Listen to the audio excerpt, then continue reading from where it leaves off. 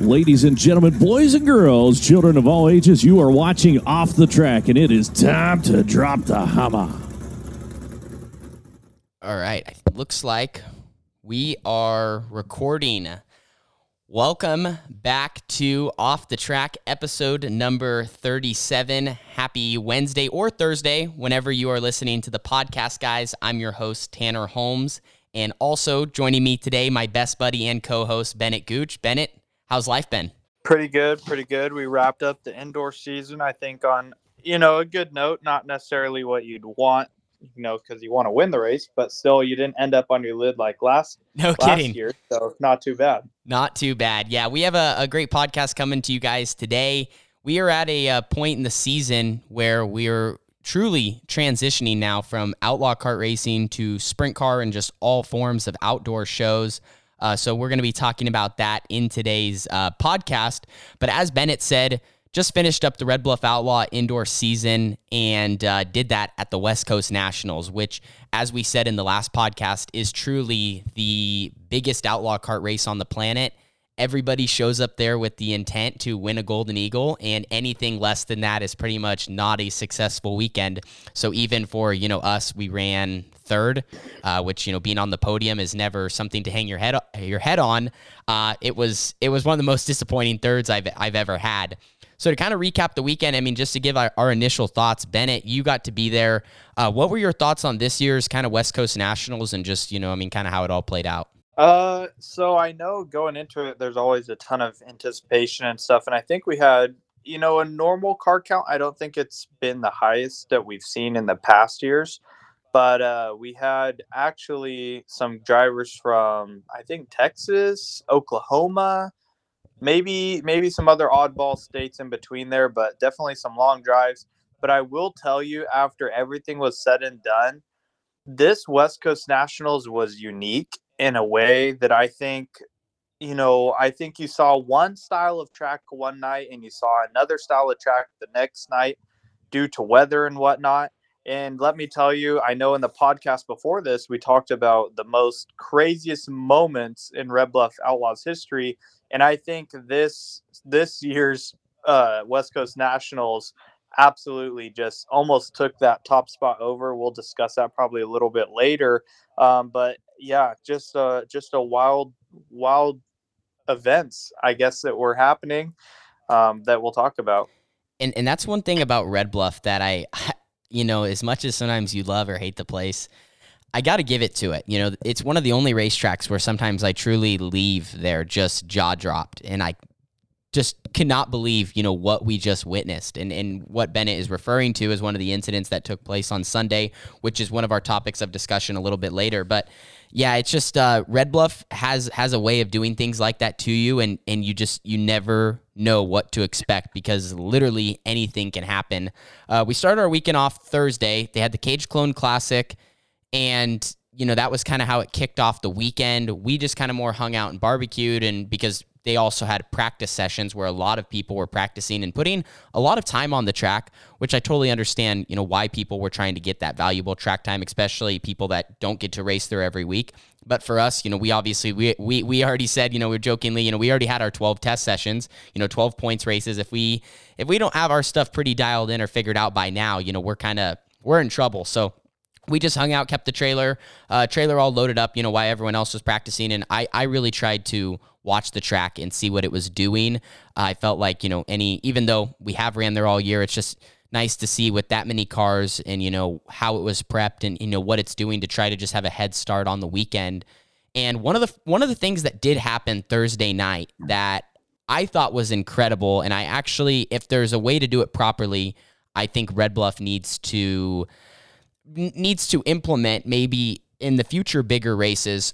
So the Cage Clone Classic, which was a very exciting show in 2021, was also once again a very exciting show in 2022. They had a full field of cars. They had a B main. It was exciting. It was intense. But what they did before the A is what I think made it even better.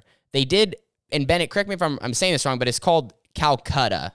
It's a Calcutta, yeah. So, and it's basically where you can bet on a driver. You can buy that driver. So what they did is they lined up each Cage Clone We had the grandstands full of people. Also, they were selling alcohol this weekend. So, people were drinking, having a great time, just, excited to watch some people, run.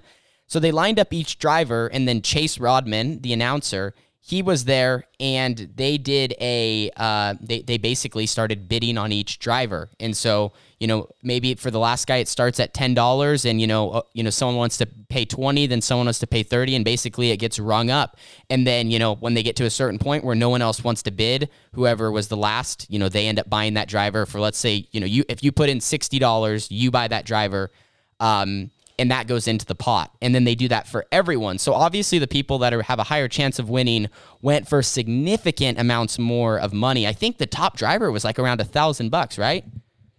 I wasn't there, but what I saw, yeah, I think it was pretty high. And I do know that's definitely something to bring up in conversation. The winner's share in the Cage Clone race paid more than the Opens, which is actually kind of funny. Oh, it was crazy. Yeah. So people are throwing money left and right. We had bidding wars between people. Guys are going for $600, $700, $800, $900. And like I said, the top guy I think was around $1,000. So they lined them all up. I think at the end, the Calcutta raised $5,100 for the Cage Clone race. And so how it works is if you buy a driver and they win, you get half that money and the driver gets the other half. And then on top of the race already was $500 to win.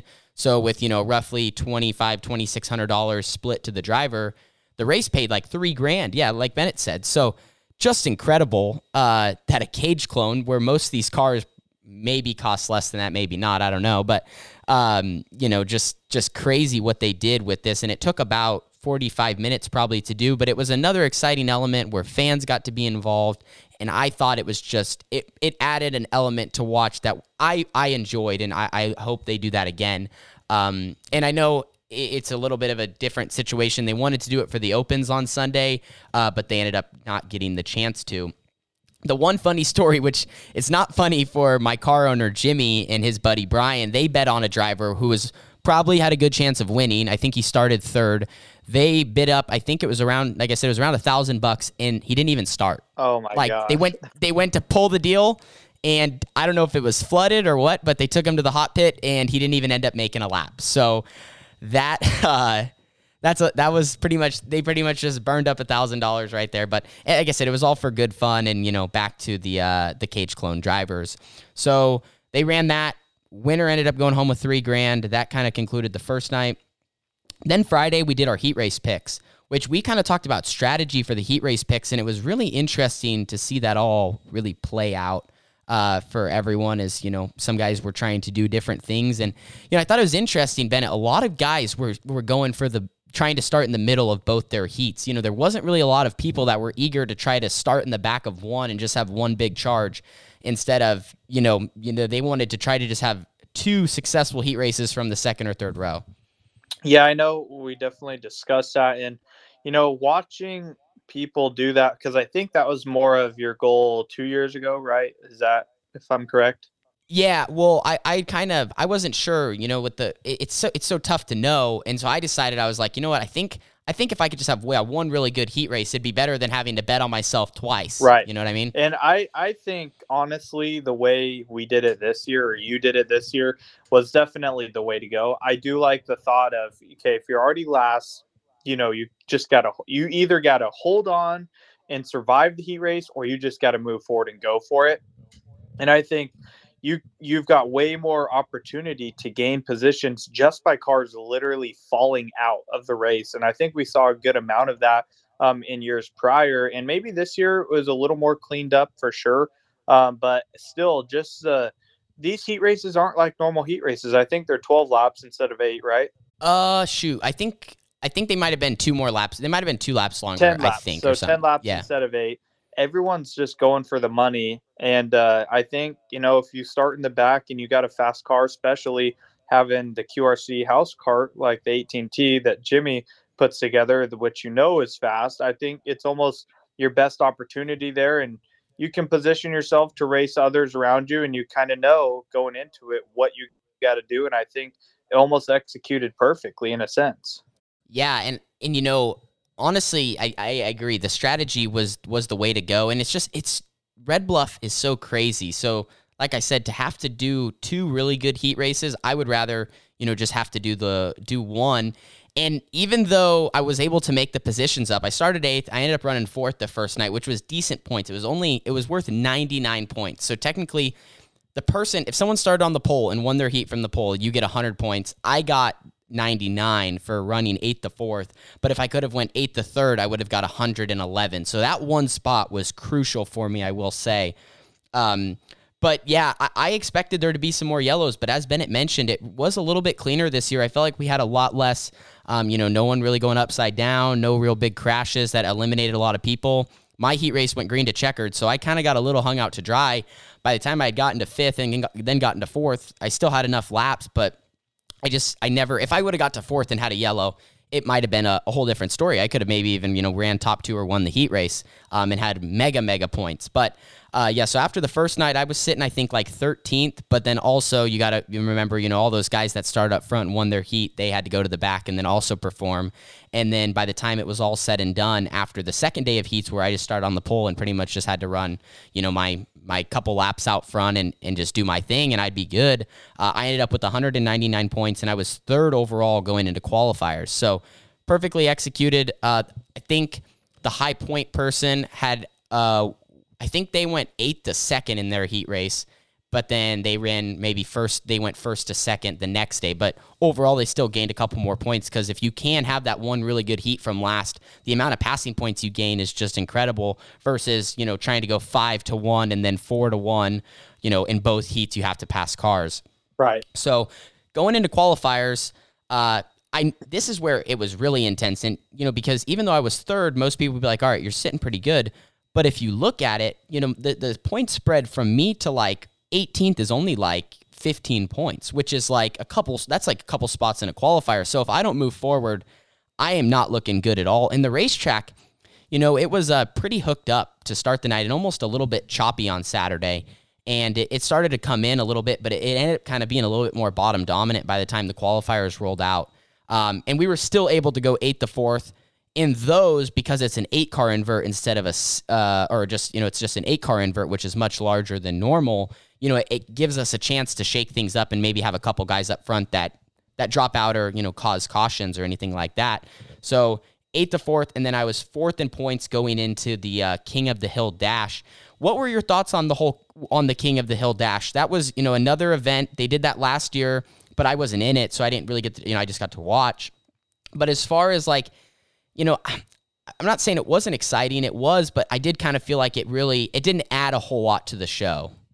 Yeah, I think, because there's multiple ways to do something that they're trying to achieve with the King of the Hill or, a pole shuffle.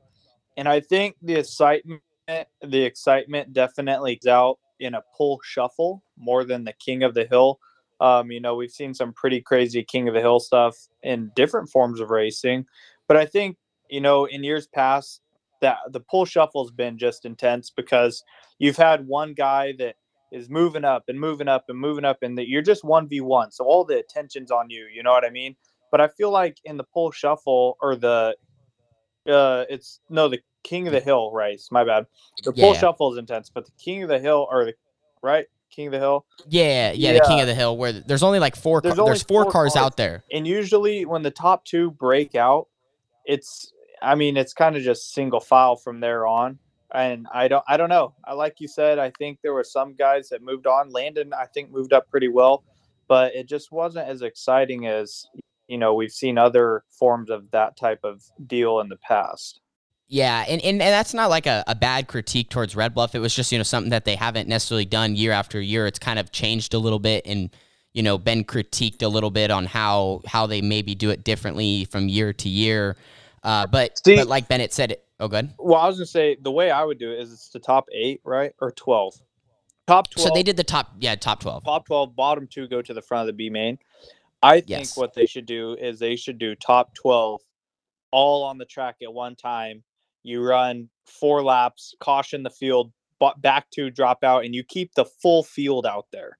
Because not only it's going to make for more passing, you know what I mean? You're not going to be able to break out and be as fast as you are when there's only 4 cars on the track versus 10. You know what I mean? Yeah, I hear you. Yeah, it's tough. I don't know. The only thing I don't like about that, which maybe if they eliminated, I would be more for that. I think maybe if they took only the top 10. The only thing I don't like is if you're the high point guy, or let's say you're second, and someone goes in there and dumps you first corner, which, isn't really likely to happen, but you just never know. It's Red Bluff. Right. Then all of a sudden, like, you're in a B main after being like, So, top 3 in points. I'll agree with that. I think it should be locked in. So you're locked in 10, get to race for it for X amount of laps. Yes. You know what I mean? Yeah. And honestly, even that, it might just be that. Like, maybe you do. Or you do 10 top 5 and 5. 5 cars, like a dash, a sprint car dash. You have top 6. You run amount of laps is 4 to 6 laps, and then you race for your starting position. You run the top 5 and the bottom 5, and that's when if you're scheduled to start 10th, you could get yourself all the way up to 6th, and if you're scheduled to start 5th, you could get yourself all the way up to the first position. You know what I mean? Yeah, and I like something like that. Yeah, because it's cool to have the chance to advance. Not be 100% locked in. And even if they even went old school and just almost did like the top 10 are locked in, they're gonna go run 20. They're gonna go run 20 lap. Like a mini feature. Right.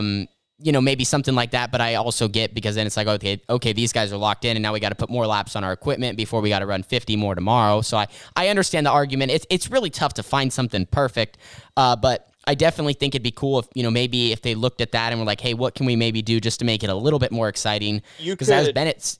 Well, I was going to say you definitely could if you did like maybe your top 10 did a 15 lap or 10 lap shootout. I understand the wear on the equipment, but maybe that was your smaller prelim version. Maybe that paid out X amount of dollars, or a trophy that's pretty prestigious or something. You know what I mean? That way you're racing. Like a pole award. Yeah, pole award. Like you're racing for it. I like that. Something like that would be cool, just to add, it adds some build up to the weekend, because the King of the Hill, as Bennett mentioned, and anybody kind of watching, for the most part, if you're on the front row of the 4 cars, all you want to do is just run your line, and no one's probably going to pass you. Most likely, if you just do your job right, if you're front row inside and you get out front and you do your job, like, no one's really going to pass you. It's just, unless they and no one's trying to do anything too crazy, because we're all locked in. You don't want to wear out your car for the difference between starting 7th and 5th, or 5th and 3rd, or whatever. So yeah, just interesting. But the track surface was pretty cool. It kind of developed a little bit of a curb. So I do give Red Bluff props. They really, as much as the track on Sunday ended up, being what they didn't want, it ended up taking rubber and actually kind of being a little bit more single file than normal around the bottom. I felt like they really put a lot of work into trying. They tried. They really tried, between trying to have a curb, trying to rework the racetrack, trying to do anything to just give us something to race on. And really, besides the open feature, which ended up, not being, like I said, ended up being not a downer. Just like I said, there wasn't a lot of passing. Just wasn't ideal. All the other features, though, were extremely exciting. Right. I think that kind of leads us into our next little moment here that I was referring to at the beginning. You want to go ahead and start that out? Well, so the one moment that I think Bennett and I can agree is possibly the craziest moment we've maybe ever seen in Red Bluff Outlaws history. It's definitely up there, and it was jaw dropping. And you guys would have to go on. I said I wish you could see this visually. But basically, in the 250 race, literally all hell broke loose. Everything went wrong. So up front, they had, let's see, it actually started about midway through the race. The surface was awesome. Racetrack was pretty good. You could kind of run the top. You could kind of run the bottom. It was starting to get slick. They reworked it. And like I said, even the features leading up to it were pretty good. But we had Jackson Coughlin was up front. Eric Botello was up front. A couple of these really good young kids. And on a restart, a couple of them got together. And I don't know exactly what happened. I wasn't sitting at a great angle. But all of a sudden, Jet Yantis, who is actually the 250 track champion this year at Red Bluff in 250s, he was like in 6th or 5th, and he was, or maybe even 7th, and he was leading the race. So what happened with that is, so him and Jackson were actually, they had a great race. Like, they were racing hard, side by side, really clean. And then I think Jackson pulled the slide job and then went to go run high in 3 and 4. And Jet went down there and tried to half slide him, but just looped it. He did a 360, Yeah. Kept going. I think another person spun, caution came out. He restarted maybe last or something. I don't know. But like you said, he was up to like sixth or seventh. Anyways, wild restart. The front, I don't even know, four or five get all together on the front stretch, kind of like the one time you and Carrick did, and you got up on your lid. And next thing you know, he's back in the lead of this deal. Jackson keeps going. And I think that was it. I think it was just Jackson and him again, still at the front row. And then this is where it gets juicy. This is where it gets bad. So then restart, 2 to go. Jet Yantis is leading. Jackson Coughlin's in second. Jet picked the inside. I think he picked the inside. Yeah. All of a sudden they go green. Jet's leading. Looks like Jet's about to win an eagle. Yellow comes out, and there was no caution on track. So we're like, okay, maybe they're about to call him for a jump start. Well, they reviewed it. They realized there was a mistake. It was not a jump, or they wanted to review it because it was close, because they said he had took off before the first cone, which they have replay technology, which is really cool. They decided after talking it over for quickly under the yellow, they're just going to reline everyone up and give it another shot, that it was their mistake, I guess, or something along the lines of that. Basically, they didn't change anything at all. Yeah. Then on the next restart, Jackson had an awesome restart. Like, he knew when Jet was going to go. Yes. So going into 1 and 2, they're side by side, and Jet took the bottom, because I think the bottom was the preferred lane at this point in the race. And Jackson just tubbed him. He just got a great run off the top, and now we're side by side going into 3 and 4. Yeah, he got a great start on the outside, so takes the lead from Jet, and they go into 3 and 4. They're still side by side. Mm-hmm. They come to the white flag, and I'm freaking out already. I'm like, this is about to be a heck of a finish. I don't even know who's going to win. Maybe the guy in third's going to win. Yeah. Jackson gets a run off the top.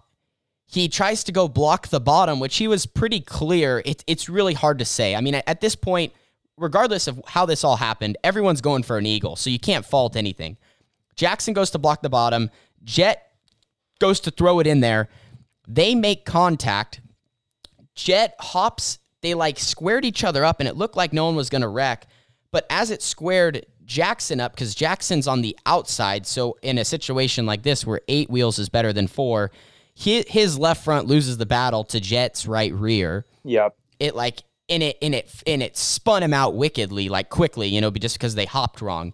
And in that time, it also spins Yantis out, and Yantis is halfway sideways but can save it. And the third place car, Mason King, who's from Oregon, he all of a sudden is leading the race going down the backstretch, going to 3 and 4 for the checkered. It looks like all of a sudden he's about to win this race. And he's easily 2 car lengths ahead of Yantis at this point. Yes, and part of it too is just because he had more forward momentum. He, I think, made contact with Coughlin as Coughlin wrecked, because he wrecked in front of the whole field. I think he might have hit him, but it didn't upset Mason's car that bad. Maybe I'd have to watch it back. So much happened. You have to watch it 6 times just to see what everybody happened to them. So anyway, Yantis is in second now. Mason goes to run the bottom, and I can't remember if he was even he just was going to stick the bottom, it looked like. And Yantis, after losing the lead, he throws it in hard, and he moves Mason King out of the way, kind of doors him in the center of the corner, and all of a sudden Yantis still crosses the line in first. And like I said, we're watching this and we're like, what just happened? Everybody, I've seen a few moments at Red Bluff. Everybody was standing. There's not one person sitting for this finish. Oh, it was crazy. I mean, just so much happened. Like I said, regardless of whose side you're on or whatever, this and that, that's for everyone else to decide. But it was just wow. All of a sudden, the guy that was leading the guy who took the white flag is backwards into turn 1. The car that was in second was almost staying near backwards, but saved it. Then all of a sudden, he somehow still wins the race. The guy in third was going to win for a second. It was crazy. And on top of that, even the people in 4th, 5th, and 6th still had a shot because they were all right there. So Yantis crosses the line in first. And then, he's obviously pumped. He's celebrating he won the race. And, honestly, at that, I think we all kind of thought Yantis, he crossed the line first. Mm-hmm. And then all of a sudden they had it under review. They wanted to, or something. They were reviewing what had happened on track, to see if they deemed it as clean or dirty driving. And so, like I said, Yantis is celebrating. I think his sister had ran third, which she also races in 250s. So, they're all pumped up. Absolutely. Like I said, they won the race. And he's doing donuts. And then all of a sudden he gets out of his car to celebrate. And they announced that he had been disqualified. And the second place car, Mason King, who was third at the white flag, who was leading into turn 3, they gave the win to him. Mm-hmm. And just chaos how it all unfolded. Like I said, because, these guys are already celebrating the win. Everyone's going nuts. There's some people in the stands that are mad. There's some people are happy. And like the whole place had just like I said, I felt like there was no way it was just me that was like, what just happened? Right. I think regardless of who you wanted to win or whatnot, Yantis also previously ran the open intermediate race before this. And there was some contact there, I think, that prevented him from winning that as well. But regardless of who you wanted to win or whatnot, I came to watch a race and I came for excitement, and I got that. I was fulfilled with what I got to watch. And I thought it was, if you want to watch something exciting, that was exciting. And the West Coast Nationals provided it. And I would watch it 10 times over if I could. And I mean, there's no other better way to put it. There's no other, and that's the cool part about kart racing. That's more the thing that we want to share like on our podcast. Cause unfortunately with like Red Bluff, just being honest, a lot of negative comes out of it. A situation like that, there's obviously people on both sides of the story. I get that everyone wants to win, but and a lot of that negativity goes on to social media and Facebook and people asking what's everyone's thoughts. And I get it. Trust me, I want to win an Eagle. Bennett and I have had our years where we've all been so close and wrecks happen and literally it's just chaos. So we've lived it. But at the end of the day, like Bennett said, the West Coast Nationals and the Red Bluff Outlaws provided this exciting finish, and the drivers laying it all out there on the line. At the end of the day, I probably wouldn't expect anything less. That's what we're supposed to do. And so, congrats to Mason King. Everyone involved, Yantis, Coughlin, Botello, all these guys put on such an exciting 250 race, and that was probably one of the craziest races I've ever seen at Red Bluff. So if you get the chance to go watch it on Fast 4 Media, you need to just spend about 10 minutes and just take in, what happened and just, the unfolding of all the events. And on top of that, there were some other really good races. I think Braxton Foster, he kind of walked away in the box stock division. Eric Gannon, that was cool. We had him on the podcast. His first, and me and you both, I didn't know that was his first Eagle. Yeah, first Eagle ever. So that's special, especially a guy that's been racing there so long, has over 20 career victories, in the top 10, I think, on the wins list all time, to get his first Eagle finally. So Eric Gannon got it done. I think Riley Fuchs won the beginner box stock.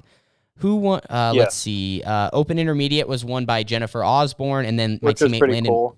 That was very neat. She has been really fast, and she just ran a good race, right spot, right time, put it all together, and was definitely one of the fastest drivers on track. So for her to get an Eagle, that was neat. And then Landon Brooks, my teammate, got his I don't know if it was his first, but it's his first Open West Coast Nationals Eagle. So yeah. The weekend didn't disappoint. The only other topic of discussion, and we'll kind of keep this a little bit short, but a couple people have been talking, should they maybe change the format for West Coast Nationals? We mentioned King of the Hill, but more, it was a long 4 days. I won't lie. We're there at the track all day. But part of that is just the Nationals atmosphere. But I mean, Bennett, what are your thoughts? Do you think that we should maybe try to condense it a little bit? So I think me and you have an honest opinion and say on this, just because I think we've seen all the different variations of how the West Coast Nationals can go. I've been there when it's been 4 days. I've been there when it's been 3 days. I've been there when it's been 2 days. And definitely you feel tired and drained nonetheless, regardless of how long you're there, because of how much racing goes on. But I will say, this is my personal opinion, however you do it, it's not going to be easy. And I know that that's just how it is, because how you're going to run the format is always going to be different. So there used to be the qualifying and you pay the extra for the extra qualifying and all this. But now with the new format of you pick your heat races and you qualify for tiebreakers, kind of eliminates that and makes it a little more cost friendly. And I guess, but the way I would do it, and there's just two different ways I would do it. And I don't think we've ever done it this way in the past. And I know we've talked about this. Do you think it should be randomized, or you pick your preliminary night and you run a full show with half the cars and that's your preliminary night? Yeah, I think that's the best. I think that's the best format personally too. I think if you could have prelim nights, that would add excitement.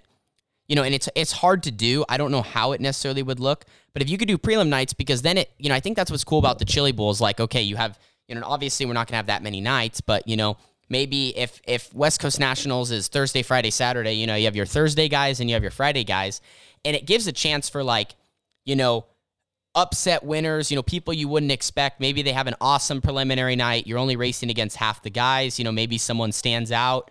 However you could do it.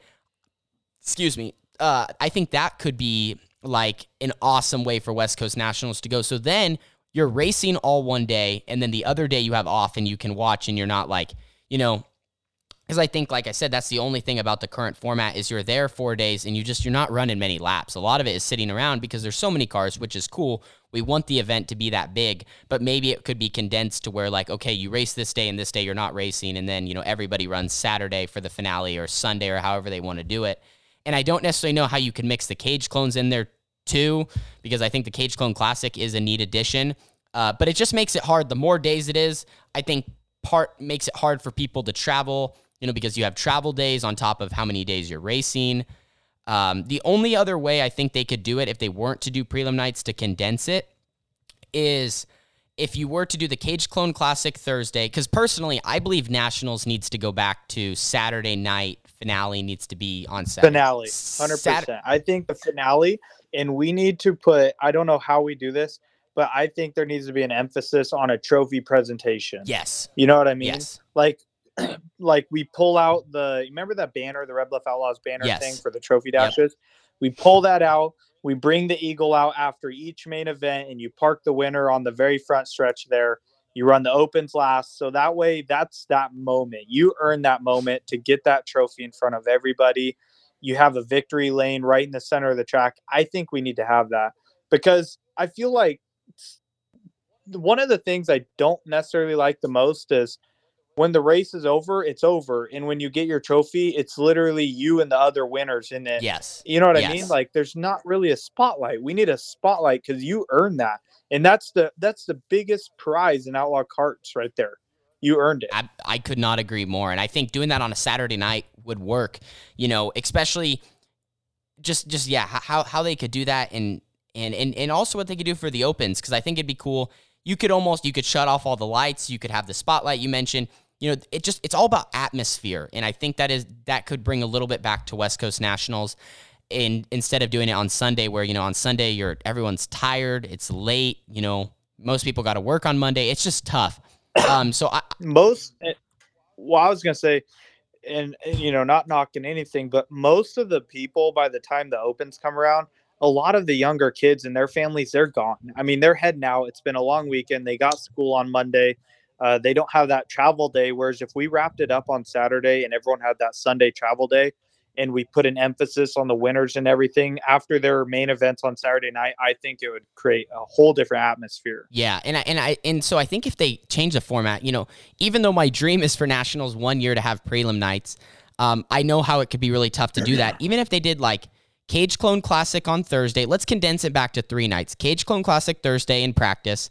Friday, I think we can qualify and run both sets of heat races. You can do heat race picks, qualify, and run both sets of heats.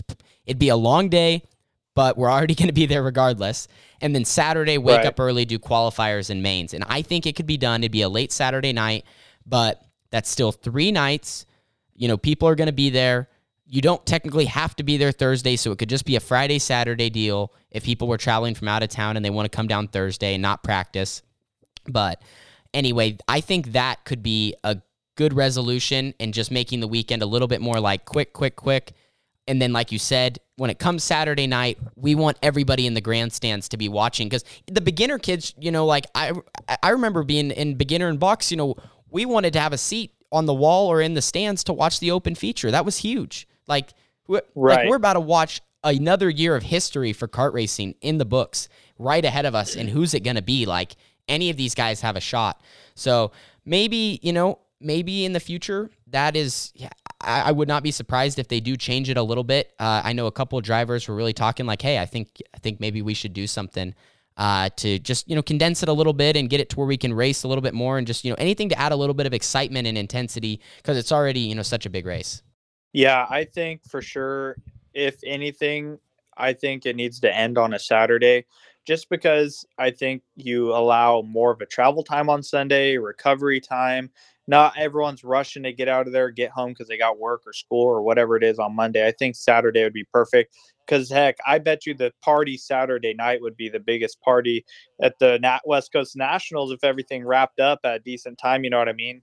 But I think there's definitely a way that, not because there's something wrong, but I think you can always improve what you're doing if you put your time and effort into it. And I think it'd be cool to see some of that stuff implemented into next year's West Coast Nationals. Absolutely. And with that, we just also here on Off the Track, we want to give a huge shout out to Brandon Williams and everyone that worked Red Bluff all winter. I know it's coming to an end now. I'm sure those guys will enjoy, their time off until next winter, but the track crew, Brandon, anybody that just, just put so much time and effort, absolutely put so much time and effort, into making it happen. Other people, Kyler Shaw, Chase Rodman, yeah, all the people that work in the booth. It's not easy to run, the top outlaw car track in the nation. And, so many people are obviously showing up and everyone has their opinions and this and that and whatnot. And so I totally can understand, but, look forward to, being back there next season.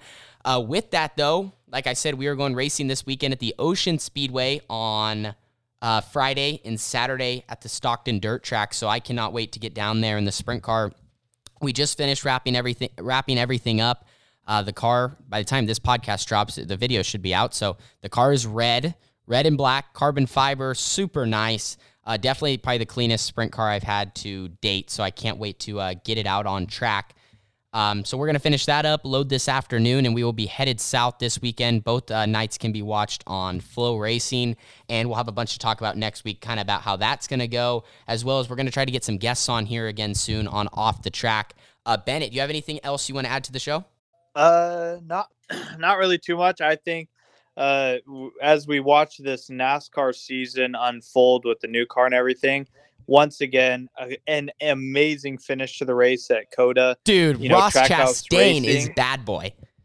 I mean, I feel like we're watching a new car that has its faults, that's not the best, but I think it's providing for some of the most level playing field in just intense racing that we've seen in the past couple years. I mean, Trackhouse Racing is literally how new to NASCAR? Like what, a year? Yeah, they haven't been around much time at all. Yeah, I don't think they've been there that long. And have Ross Chastain move up and get a win for him in the Cup Series is huge. I mean, that's literally knocking over Rick Hendrick, Joe Gibbs, Roush Fenway. Like it's just intense that these guys are coming out here and doing this. And I think I can't wait to watch, the rest of the season. It's something new. And I don't know what to expect each race. I think I could have told you last year Kyle Larson's going to win or he's going to be top 3. This year, I don't know yet. Yeah, and if you guys have been listening to all the podcasts, I'm not a big NASCAR guy, but I have been pretty glued to the TV on Sundays for most parts of the race just because, yeah, it's been exciting to watch, and that's what they need, and it's cool for the underdog stories, regardless of, honestly, if AJ Allmendinger would have won or Ross Chastain. Ross was definitely the best story, for sure. Right. But even if AJ would have won, that would have been cool. I feel like just to see different people and then also the new car is causing controversy for others, and we're getting, our boy Kyle Busch is giving us some good sound bites, and everything's right in the world at the current moment for NASCAR racing. Right. So yeah, we'll have to see. We'll have to see who gets it done these next couple weeks. I'm excited. I'm looking forward to it. But yeah, I'm excited for our seasons to get rolling here. I know it's getting underway this weekend, and I don't think it's going to stop till October. No, we have a lot ahead of us. So that's going to wrap up another episode of Off the Track, West Coast Nationals. We talked about some great moments at Red Bluff, everything and all that, and then what is ahead of us all in today's show. Thank you guys for listening. You can listen on all your favorite podcast platforms, as well as we have the audio version on YouTube. But we are going to be signing off for now, and we will see you guys next week on Off the Track. Thank you. Yeah. Ladies and gentlemen, boys and girls, children of all ages, you are watching Off the Track, and it is time to drop the hammer.